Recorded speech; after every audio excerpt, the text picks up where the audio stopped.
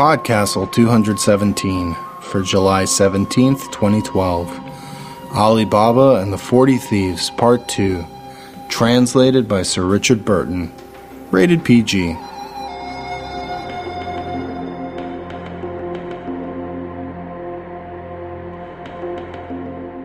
Hello and welcome back to PodCastle. I'm Dave Thompson, and I think this week we're just going to jump into the second half of our story, Ali Baba and the 40 Thieves, translated by Sir Richard Burton and read by the wonderful Steve Anderson. If you haven't listened to the first part of this story, I do recommend you going back and clicking on that one before you listen here. Now, what was that secret password again? Open barley. Open buckwheat. Open quinoa. Open gluten-free.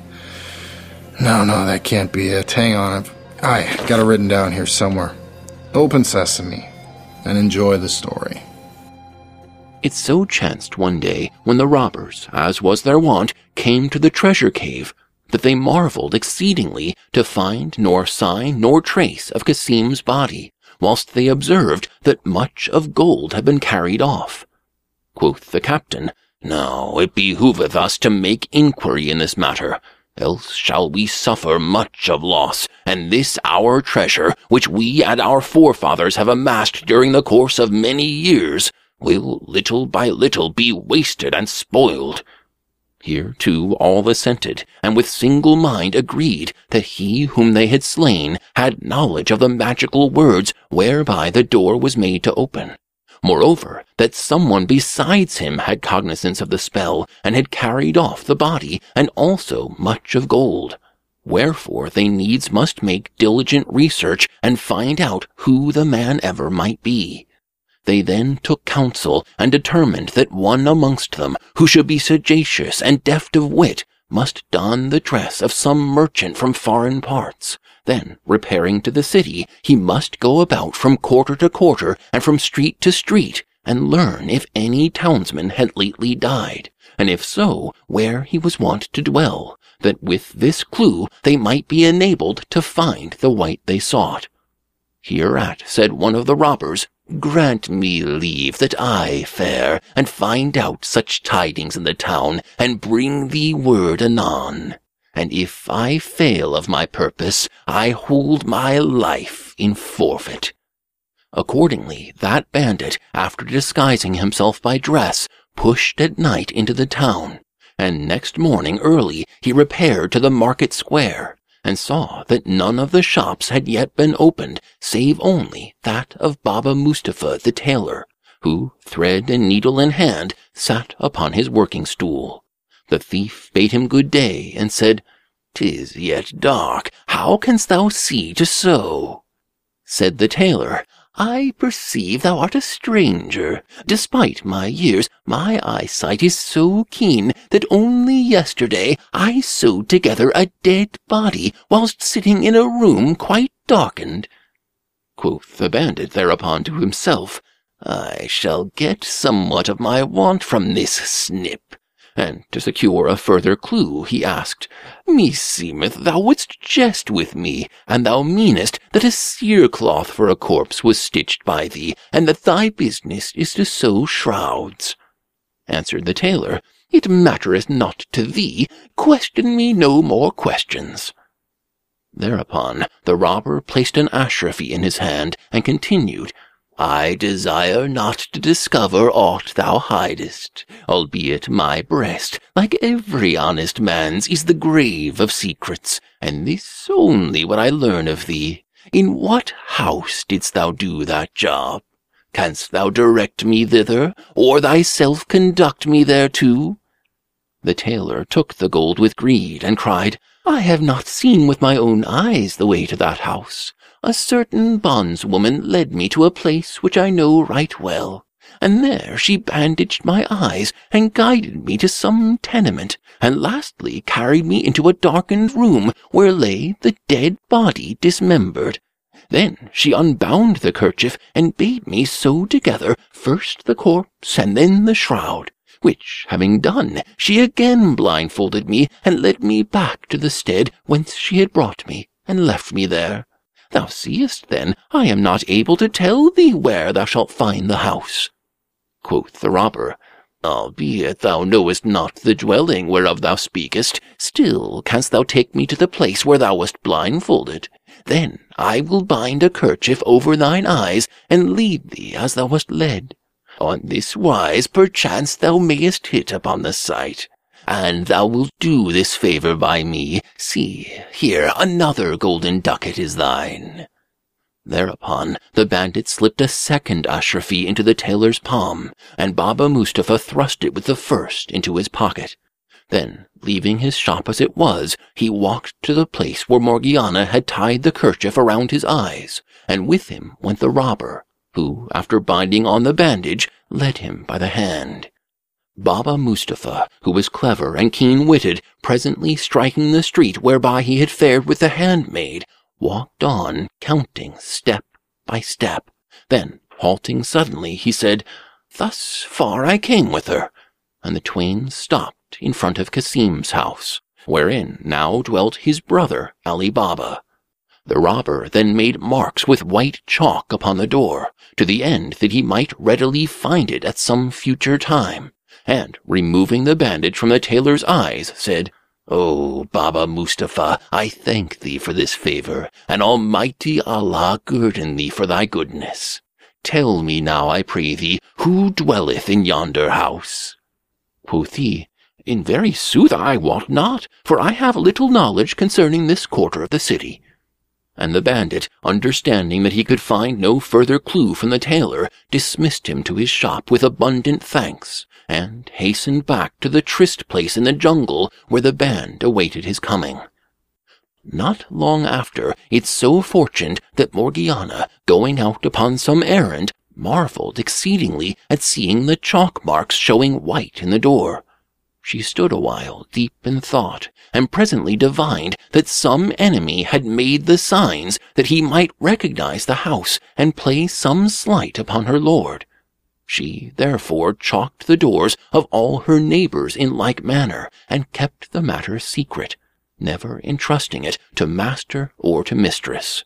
Meanwhile, the robber told his comrades his tale of adventure, and how he had found the clue. So the captain, and with him all the band, went one after another by different ways till they entered the city.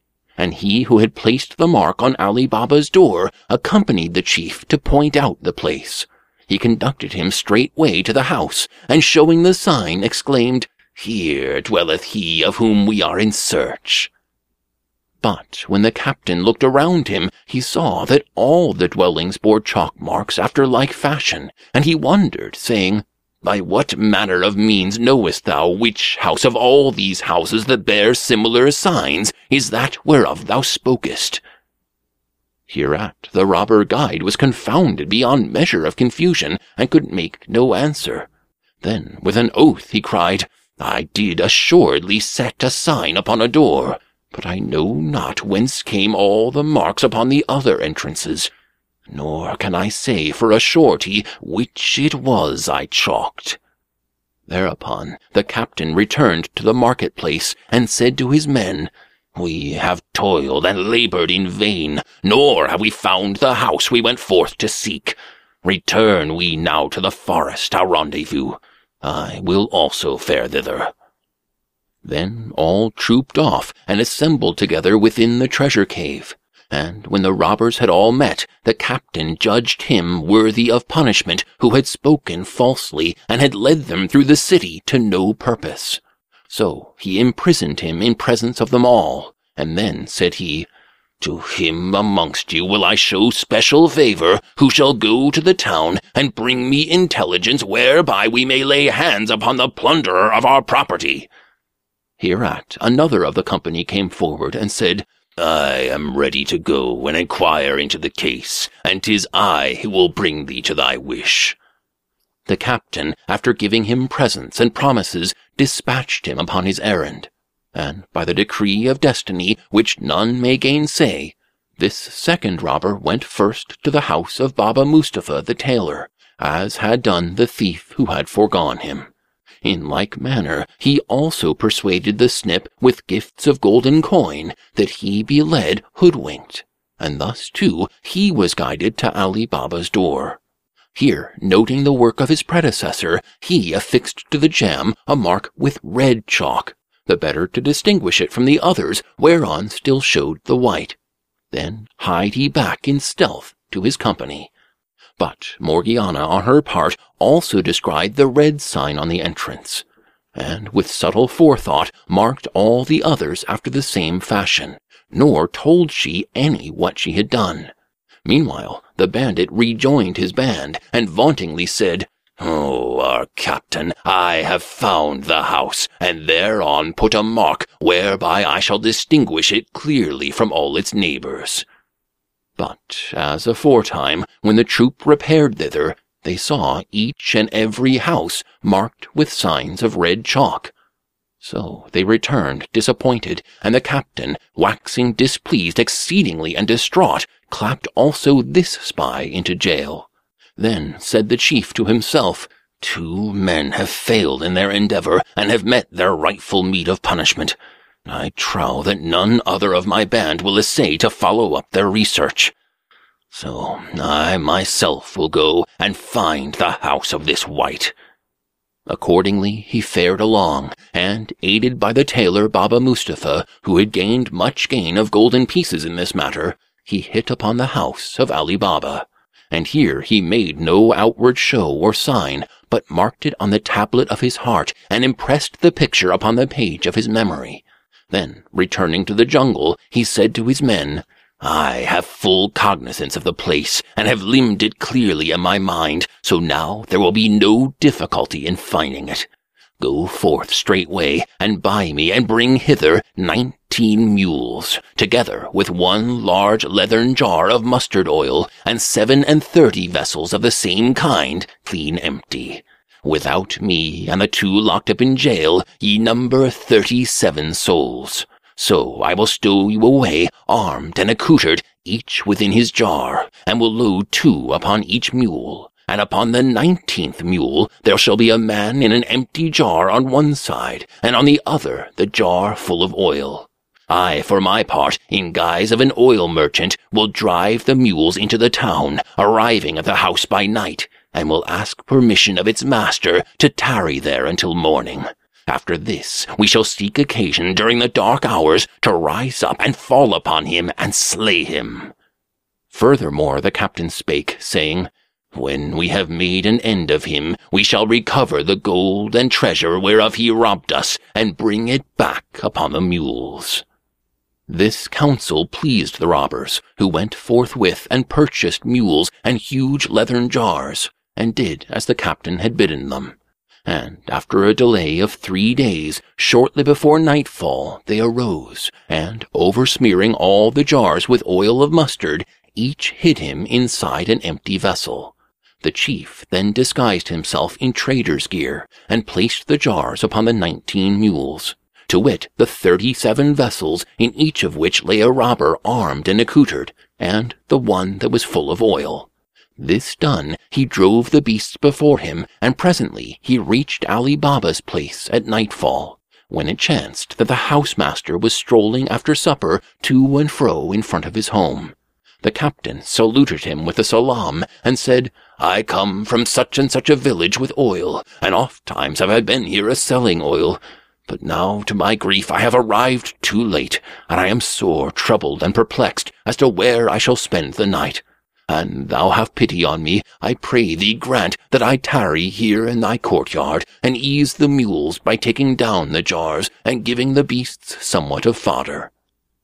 Albeit Ali Baba had heard the captain's voice when perched upon the tree, and had seen him enter the cave, yet by reason of the disguise he knew him not for the leader of the thieves, and granted his request with hearty welcome, and gave him full license to halt there for the night.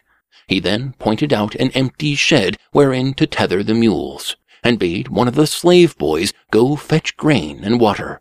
He also gave orders to the slave girl Morgiana, saying, "A guest hath come hither, and tarrieth here tonight. Do thou busy thyself with all speed about his supper, and make ready the guest bed for him." Presently, when the captain had let down all the jars, and had fed and watered his mules, Ali Baba received him with all courtesy and kindness, and, summoning Morgiana, said in his presence, "See thou fail not in service of this our stranger, nor suffer him to lack for aught.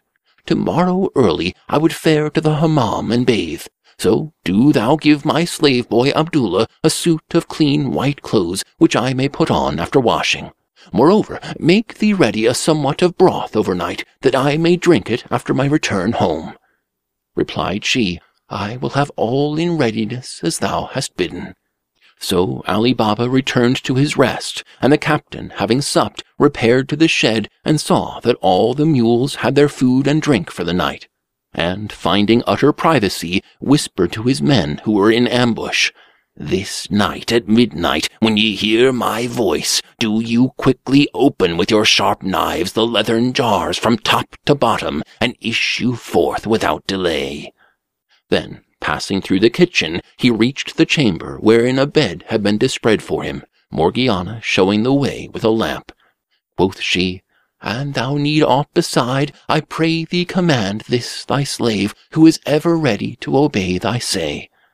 He made answer, "Naught else need I." Then, putting out the light, he lay down on the bed to sleep a while, ere the time came to rouse his men and finish off the work. Meanwhile, Morgiana did as her master had bidden her.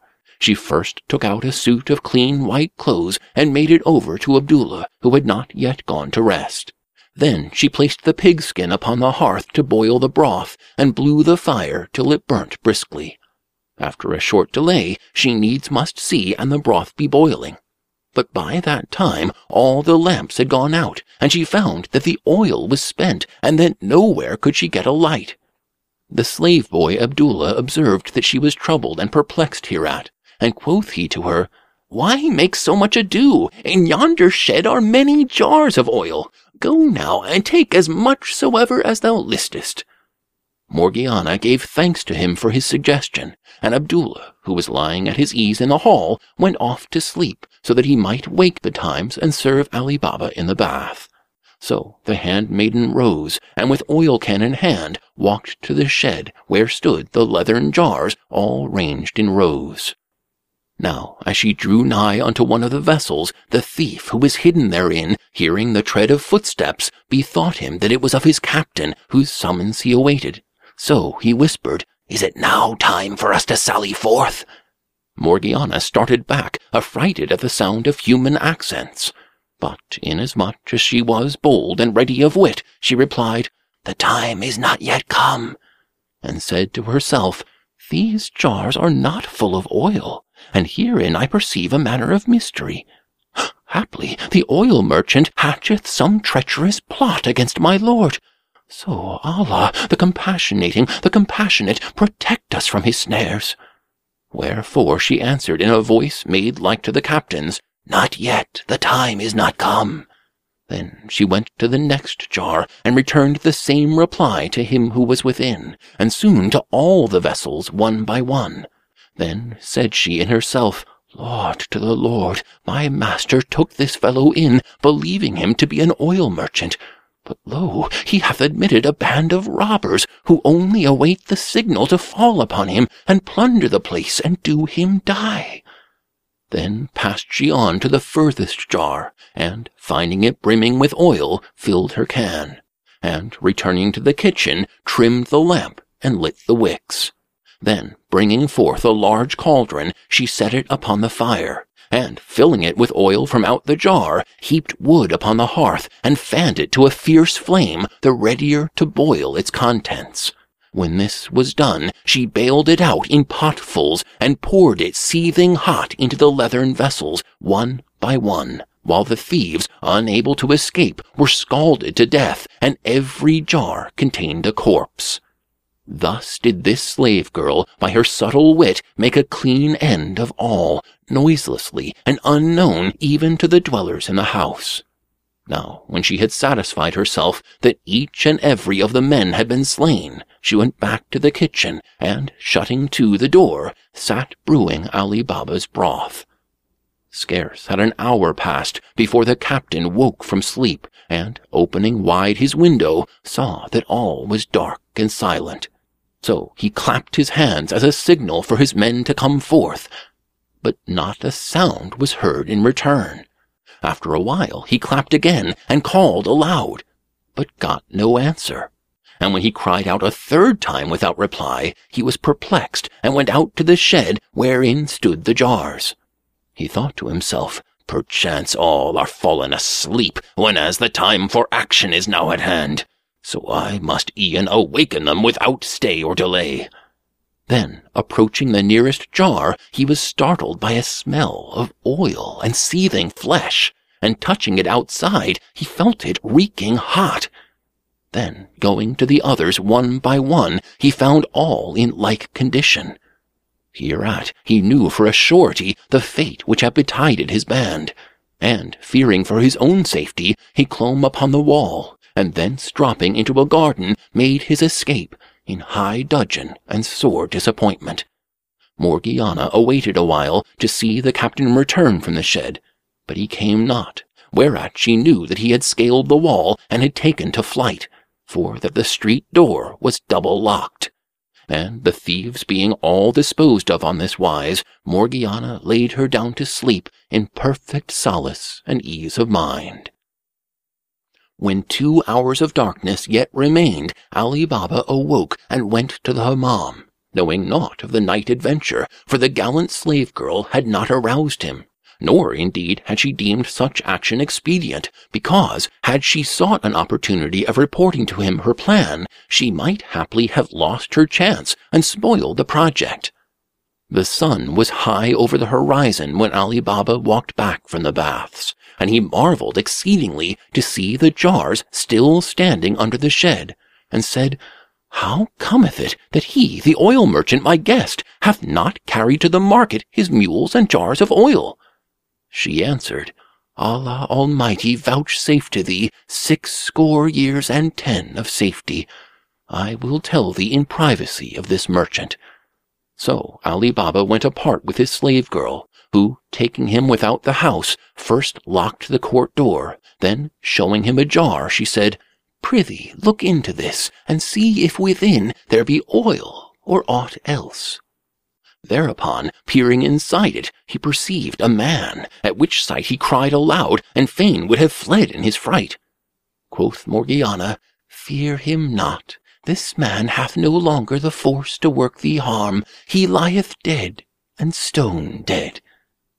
Hearing such words of comfort and reassurance, Ali Baba asked, "O Morgiana, what evils have we escaped, and by what means hath this wretch become the quarry of fate?" She answered, "Alhamdulillah, praise be to Almighty Allah. I will inform thee fully of the case. But hush thee, speak not aloud, lest haply the neighbors learn the secret, and it end in our confusion. Look now into all the jars, one by one, from first to last." So Ali Baba examined them severally, and found in each a man fully armed and accoutred, and all lay scalded to death. Hereat, speechless for sheer amazement, he stared at the jars. But presently recovering himself, he asked, "And where is he, the oil merchant?" Answered she, "Of him also I will inform thee. The villain was no traitor, but a traitorous assassin, whose honeyed words would have ensnared thee to thy doom. And now I will tell thee what he was, and what hath happened. But meanwhile thou art fresh from the hammam, and thou shouldst first drink somewhat of this broth for thy stomach's and thy health's sake." So Ali Baba went within, and Morgiana served up the mess. After which, quoth her master, "I fain would hear this wondrous story. Prithee, tell it to me, and set my heart at ease." Hereat the handmaid fell to relating whatso had betided in these words.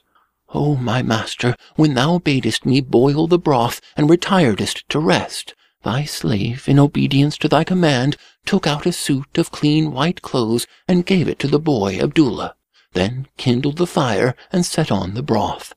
As soon as it was ready, I had need to light a lamp, so that I might see to skim it, but all the oil was spent. And, learning this, I told my want to the slave-boy Abdullah, who advised me to draw somewhat from the jars which stood under the shed. Accordingly, I took a can, and went to the first vessel, when suddenly I heard a voice within whisper with all caution, "Is it now time for us to sally forth?" I was amazed thereat, and judged that the pretended merchant had laid some plot to slay thee. So I replied, "The time is not yet come." Then I went to the second jar, and heard another voice, to which I made the like answer, and so on with all of them. I now was certified that these men awaited only some signal from their chief, whom thou didst take to guest within thy walls, supposing him to be a merchant in oil, and that after thou receivest him hospitably, the miscreant had brought these men to murder thee, and to plunder thy good, and spoil thy house. But I gave him no opportunity to will his wish. The last jar I found full of oil, and taking somewhat therefrom, I lit the lamp. Then, putting a large cauldron upon the fire, I filled it up with oil which I brought from the jar, and made a fierce blaze under it.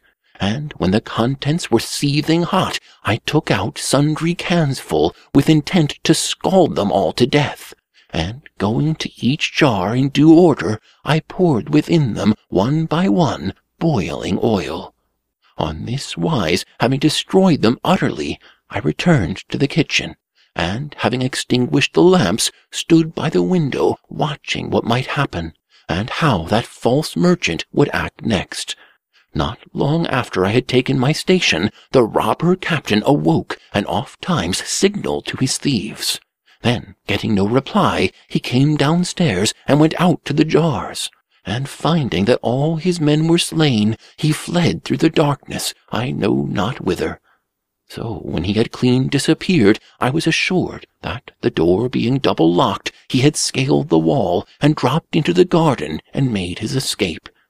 Then, with my heart at rest, I slept.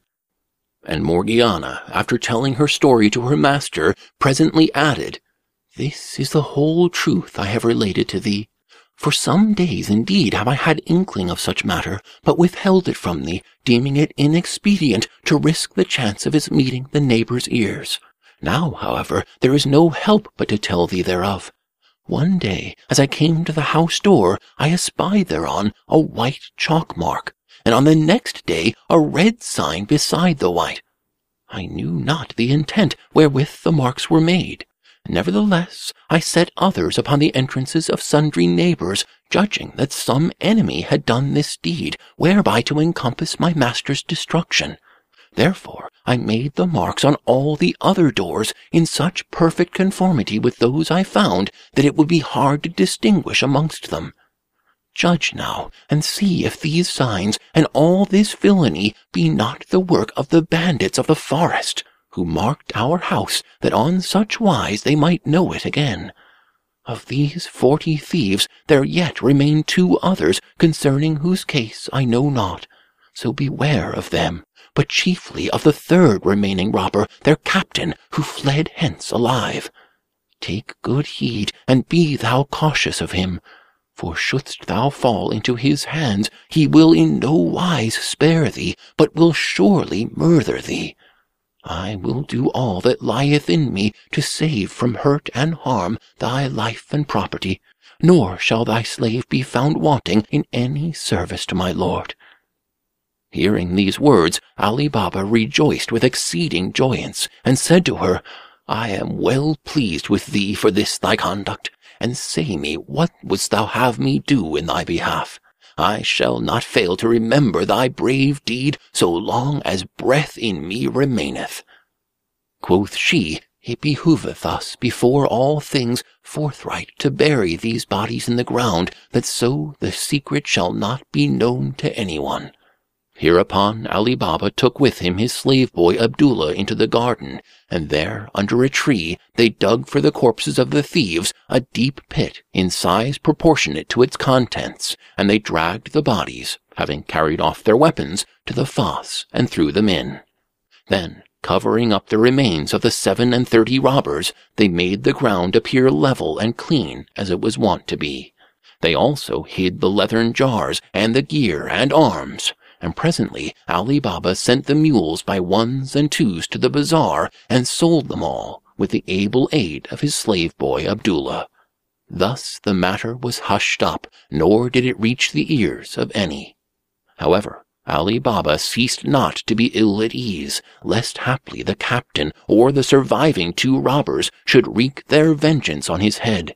He kept himself private with all caution, and took heed that none learn a word of what had happened and of the wealth which he had carried off from the bandits' cave. Meanwhile, the captain of the thieves, having escaped with his life, fled to the forest in hot wrath and sore irk of mind, and his senses were scattered, and the color of his visage vanished like ascending smoke.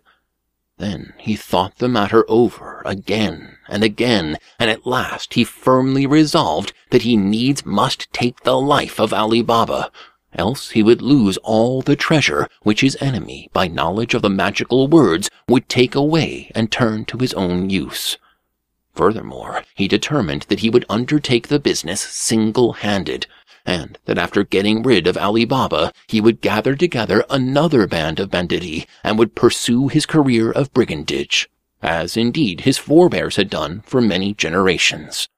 So he lay down to rest that night, and rising early in the morning, donned a dress of suitable appearance. Then, going to the city, alighted at a caravanserai, thinking to himself, "Doubtless the murder of so many men hath reached the wali's ears, and Ali Baba hath been seized and brought to justice, and his house is levelled and his good is confiscated. The townfolk must surely have heard tidings of these matters." So he straightway asked of the keeper of the khan, "What strange things have happened in this city during the last few days?" And the other told him all that he had seen and heard, but the captain could not learn a whit of that which most concerned him. Hereby he understood that Ali Baba was ware and wise, and that he had not only carried away such store of treasure, but he had also destroyed so many lives, and withal had come off scatheless. Furthermore, that he himself must needs have all his wits alert not to fall into the hands of his foe and perish. With this resolve, the captain hired a shop in the bazaar, whither he bore whole bales of the finest stuffs and goodly merchandise from his forest treasure-house, and presently he took his seat within the store and fell to doing merchant's business. By chance, his place fronted the booth of the defunct Kasim, where his son, Ali Baba's nephew, now traded, and the captain, who called himself Khwaja Hassan, soon formed acquaintance and friendship with the shopkeepers about him, and treated all with profuse civilities. But he was especially gracious and cordial to the son of Kasim, a handsome youth and a well-dressed, and ofttimes he would sit and chat with him for a long while. A few days after, it chanced that Ali Baba, as he was sometimes wont to do, came to see his nephew, whom he found sitting in his shop. The captain saw and recognized him at sight, and one morning he asked the young man, saying, "Prithee, tell me, who is he that ever and anon cometh to thee at thy place of sale?" Whereto the youth made answer, "He is my uncle, the brother of my father." Whereupon the captain showed him yet greater favor and affection, the better to deceive him for his own devices, and gave him presents, and made him sit at meat with him, and fed him with the daintiest of dishes. Presently Ali Baba's nephew bethought him it was only right and proper that he also should invite the merchant to supper. But whereas his own house was small, and he was straitened for room, and could not make a show of splendor, as did Khwaja Hassan, he took counsel with his uncle on the matter. Ali Baba replied to his nephew, "Thou sayest well. It behoveth thee to entreat thy friend in fairest fashion, even as he hath entreated thee. On the morrow, which is Friday, shut thy shop, as do all merchants of repute. Then, after the early meal, take Khwaja Hassan to smell the air, and as thou walkest, lead him hither unawares. Meanwhile, I will give orders that Morgiana shall make ready for his coming the best of viands and all necessaries for a feast. Trouble not thyself on any wise, but leave the matter in my hands." Accordingly, on the next day, to wit, Friday, the nephew of Ali Baba took Khwaja Hassan to walk about the garden, and as they were returning, he led him by the street wherein his uncle dwelt. When they came to the house, the youth stopped at the door, and, knocking, said, "O my lord, this is my second home. My uncle hath heard much of thee, and of thy goodness meward, and desireth with exceeding desire to see thee. So shouldst thou consent to enter and visit him, I shall be truly glad and thankful to thee." Albeit Khwaja Hassan rejoiced in heart that he had thus found means whereby he might have access to his enemy's house and household, and although he hoped soon to attain his end by treachery, yet he hesitated to enter in, and stood to make his excuses and walk away. But when the door was opened by the slave porter, Ali Baba's nephew seized his companion's hand, and after abundant persuasion led him in, whereat he entered with great show of cheerfulness, as though much pleased and honored. The housemaster received him with all favor and worship, and asked him of his welfare, and said to him, "O my lord, I am obliged and thankful to thee, for that thou hast shown favor to the son of my brother, and I perceive that thou regardest him with an affection even fonder than my own." Khwaja Hassan replied with pleasant words, and said, "Thy nephew vastly taketh my fancy, and in him I am well pleased, for that although young in years, he hath been endued by Allah with much of wisdom." Thus they twain conversed with friendly conversation, and presently the guest rose to depart, and said, "O my lord, thy slave must now farewell thee, but on some future day, inshallah, he will again wait upon thee." Ali Baba, however, would not let him leave, and asked, "Whither wendest thou, O my friend? I would invite thee to my table, and I pray thee sit at meat with us, and after hie thee home in peace. Perchance the dishes are not as delicate as those whereof thou art wont to eat. Still, deign, grant me this request, I pray thee, and refresh thyself with my victual." Quoth Khwaja Hassan, "O Lord, I am beholden for thy gracious invitation, and with pleasure would I sit at meat with thee. But for a special reason must I needs excuse myself. Suffer me therefore to depart, for I may not tarry longer, nor accept thy gracious offer." Hereto the host made reply, "I pray thee, O my lord, tell me what may be the reason so urgent and weighty." And Khwaja Hassan answered, "The cause is this: I must not, by order of the physician who cured me lately of my complaint, eat aught of food prepared with salt." Quoth Ali Baba, "And this be all, deprive me not, I pray thee, of the honor thy company will confer upon me. As the meats are not yet cooked, I will forbid the kitchener to make use of any salt. Tarry here a while, and I will return anon to thee." So saying, Ali Baba went in to Morgiana, and bade her not put salt into any one of the dishes. And she, while busied with her cooking, fell to marveling greatly at such order, and asked her master, "Who is he that eateth meat wherein is no salt?" He answered, "What to thee mattereth who he may be? Only do thou my bidding." She rejoined, "'Tis well, all shall be as thou wishest." But in mind she wondered at the man who made such strange request, and desired much to look upon him. Wherefore, when all the meats were ready for serving up, she helped the slave boy Abdullah to spread the table and set on the meal. And no sooner did she see Khwaja Hassan than she knew who he was, albeit he had disguised himself in the dress of a stranger merchant. Furthermore, when she eyed him attentively, she espied a dagger hidden under his robe. "So, quoth she to herself, this is the reason why the villain eateth not of salt, for that he seeketh an opportunity to slay my master, whose mortal enemy he is. Howbeit I will be beforehand with him, and dispatch him ere he find a chance to harm my lord." Now, when Ali Baba and Khwaja Hassan had eaten their sufficiency, the slave boy Abdullah brought Morgiana word to serve the dessert, and she cleared the table and set on fruit fresh and dried in salvers. Then she placed by the side of Ali Baba a small tripod for 3 cups with a flagon of wine. And lastly she went off with the slave boy Abdullah into another room, as though she would herself eat supper. Then Khwaja Hassan, that is, the captain of the robbers, perceiving that the coast was clear, exulted mightily, saying to himself, The time hath come for me to take full vengeance. With one thrust of my dagger I will dispatch this fellow, then escape across the garden and wend my ways.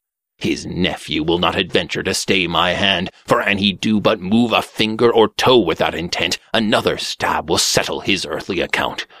Still must I wait a while, until the slave boy and the cook maid shall have eaten and lain down to rest in the kitchen. Morgiana, however, watched him wistfully, and divining his purpose, said in her mind, I must not allow this villain advantage over my lord, but by some means I must make void his project, and at once put an end to the life of him. Accordingly, the trusty slave girl changed her dress with all haste, and donned such clothes as dancers wear. She veiled her face with a costly kerchief, around her head she bound a fine turban, and about her middle she tied a waistcloth worked with gold and silver, wherein she stuck a dagger whose hilt was rich in filigree and jewelry. Thus disguised, she said to the slave boy Abdullah, Take now thy tambourine, that we may play and sing and dance in honor of our master's guest. So he did her bidding, and the twain went into the room, the lad playing and the lass following. Then, making a low congé, they asked leave to perform and to sport and play, and Ali Baba gave permission, saying, Dance now, and do your best, that this our guest may be mirthful and merry. Quoth Khwaja Hassan, O my lord, thou dost indeed provide much pleasant entertainment. Then the slave boy Abdullah, standing by, began to strike the tambourine, whilst Morgiana rose up and showed her perfect art, and pleased them vastly with graceful steps and sportive motion. And suddenly, drawing the poniard from her belt, she brandished it and paced from side to side, a spectacle which pleased them most of all. At times also she stood before them, now clapping the sharp-edged dagger under armpit, and then setting it against her breast. Lastly, she took the tambourine from the slave boy Abdullah, and, still holding the poniard in her right, she went round for largesse, as is the custom amongst merrymakers. First she stood before Ali Baba, who threw a gold coin into the tambourine, and his nephew likewise put in an ashrafee. Then Khwaja Hassan, seeing her about to approach him, fell to pulling out his purse, when she heartened her heart, and, quick as the blinding levin, she plunged the dagger into his vitals, and forthwith the miscreant fell back, stone dead. Ali Baba was dismayed, and cried in his wrath, O unhappy, what is this deed thou hast done to bring about my ruin? But she replied, Nay, O my lord, rather to save thee, and not to cause thee harm, have I slain this man. Loosen his garments, and see what thou wilt discover thereunder. So Ali Baba searched the dead man's dress, and found concealed therein a dagger. Then said Morgiana, This wretch was thy deadly enemy. Consider him well. He is none other than the oil merchant, the captain of the band of robbers. When as he came hither with intent to take thy life, he would not eat thy salt. And when thou toldest me that he wished not any in the meat, I suspected him, and at first sight I was assured that he would surely do thee die. Almighty Allah be praised, 'tis even as I thought. Then Ali Baba lavished upon her thanks and expressions of gratitude, saying, Lo, these 2 times hast thou saved me from his hand. And falling upon her neck, he cried, See, thou art free, and as reward for this thy fealty, I have wedded thee to my nephew. Then, turning to the youth, he said, Do as I bid thee, and thou shalt prosper. I would that thou marry Morgiana, who is a model of duty and loyalty. Thou seest now, yon Khwaja Hassan sought thy friendship only that he might find opportunity to take my life. But this maiden, with her good sense and her wisdom, hath slain him and saved us. Ali Baba's nephew straightway consented to marry Morgiana, after which the 3, raising the dead body, bore it forth with all heed and vigilance, and privily buried it in the garden, and for many years no one knew aught thereof. In due time Ali Baba married his brother's son to Morgiana with great pomp, and spread a bride feast in most sumptuous fashion for his friends and neighbors, and made merry with them, and enjoyed singing and all manner of dancing and amusements. He prospered in every undertaking, and time smiled upon him, and a new source of wealth was opened to him. For fear of the thieves, he had not once visited the jungle cave wherein lay the treasure since the day he had carried forth the corpse of his brother Cassim. But some time after, he mounted his hackney one morning and journeyed thither with all care and caution, till, finding no signs of man or horse, and reassured in his mind, he ventured to draw near the door. Then, alighting from his beast, he tied it up to a tree, and, going to the entrance, pronounced the words which he had not forgotten, "Open, Sesame."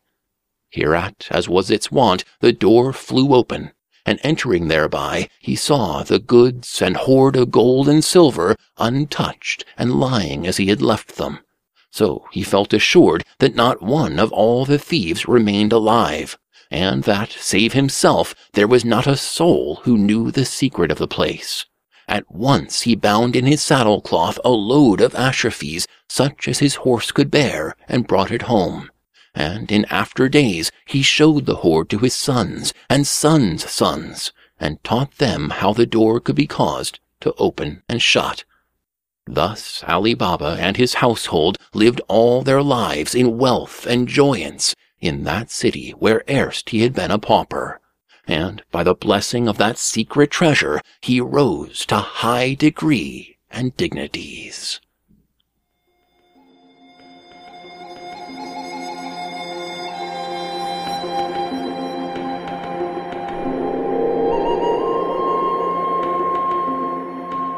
And welcome back. Please remember, if the woman of your household slays 20 enemy bandits intent on doing you harm, you might want to follow her instinct about weirdos who won't eat salted meat. Unless second-guessing her means she's going to do a dance with dessert, which, in that case, okay. Even after she kills the bandit captain, Ali Baba's all, "What'd you do that for?" Sometimes I think this story really should have been called Ali Baba and Morgiana and the 40 Thieves. Well, maybe there'll be a sequel. Seriously, though, I really love getting a fix of these classic stories, and one of the things Anna and I want to do is point back to some of these stories and characters that have had such an influence on the fantasy genre as a whole, and we thank you for coming along for the ride. But as much as I enjoy reading these stories, I love listening to them, especially when they're read by a guy as talented as Steve Anderson.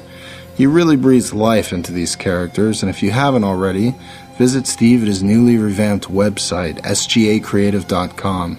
He's available for all your voice acting needs. Tell him Dave sent you. Okay, let's turn back the clock again, but not quite so far. Only a few weeks ago to feedback. This time for David W. Goldman's The Axiom of Choice, read by Eric Luke. It was the story of the power of choice, told with a choose-your-own-adventure style. Generally, it looks like this one was a big favorite for our forumites. Check out Ka, who said, "Often when I see a PodCastle that's an hour long, I inwardly groan because it means I'll have to spend 3 commutes listening to it. I ended up taking the long way home, half an hour out of my way, because I wanted to hear the end tonight instead of tomorrow. This was a work of art, a truly enjoyable if bizarre story. I found myself saying things like, 'Come on, man, 714, 714. Ah, you idiot!' Well, thanks for sticking with it, Ka." Zero T Katama said, "Wow, I've just come out of lurking to say this was fan-freaking-tastic. Not just on a literary level, but also a life lesson level, which I think it was going for. After listening to it, I took a little while to reflect on choices made. Also, I now have 2 slogans I want for my first tattoos. Sound mind and a sound body, and with this story, you always have a choice." Seriously, thank you so much for this story. Maybe it won't turn my life around, but it's given it a nudge in the right direction. Wow, thank you for that. It was a bit overwhelming in the opposite respect for a couple listeners, like Zonin, who said, "While I love the concept and execution of this story, I got so depressed halfway through that I switched to Pseudopod to cheer me up." Huh. Well, thanks for that. You made me smile without even having to turn on Pseudopod or feed anyone to them. You hear that, Fenrix? We stole another one. Seriously, there were a lot of great comments on this one. Turn to forum.escapeartist.net to read them all, particularly AC Proct, who wrote his in amazing choose-your-own-adventure style. I wish I could read it to you, but you really would need some kind of choose-your-own-adventure app, and I'm just not that talented. If you like what we're doing, please visit PodCastle.org and consider making a donation. It's how we're able to keep our PodCastle safe from the hand of bandits, and share all our rich storytelling spoils with all of you. If you can't donate, please blog, tweet, Facebook, write a review on iTunes, or tell a friend about us. Thank you so much. Well, that was our show for this week. We hope you enjoyed it. On behalf of everyone here at PodCastle, I want to thank you for letting us share another story with you. We'll be back next time with a more contemporary and deadly more serious tale from Caspian Grey. Until then, ho, my lords and ladies, mark how we do provide such pleasant entertainment. Never mind the knife in my hand. See you in a week. PodCastle is a production of Escape Artists Incorporated and is distributed on a Creative Commons Attribution Non-Commercial No Derivatives license. Share it, but don't change it or sell it. Our theme music is by Shiva in Exile. You can find them at magnatune.com. You can discuss this episode of PodCastle or nearly anything else on our forums. Just visit forum.escapeartist.info. And if you like science fiction or horror, be sure to visit our sister podcasts, Escape Pod and Pseudopod. And if you enjoyed this episode, tell a friend, or post to your blog about it, or consider donating via the PayPal link on our site. Terry Pratchett said, "Give a man a fire and he's warm for a day. But set fire to him and he's warm for the rest of his life."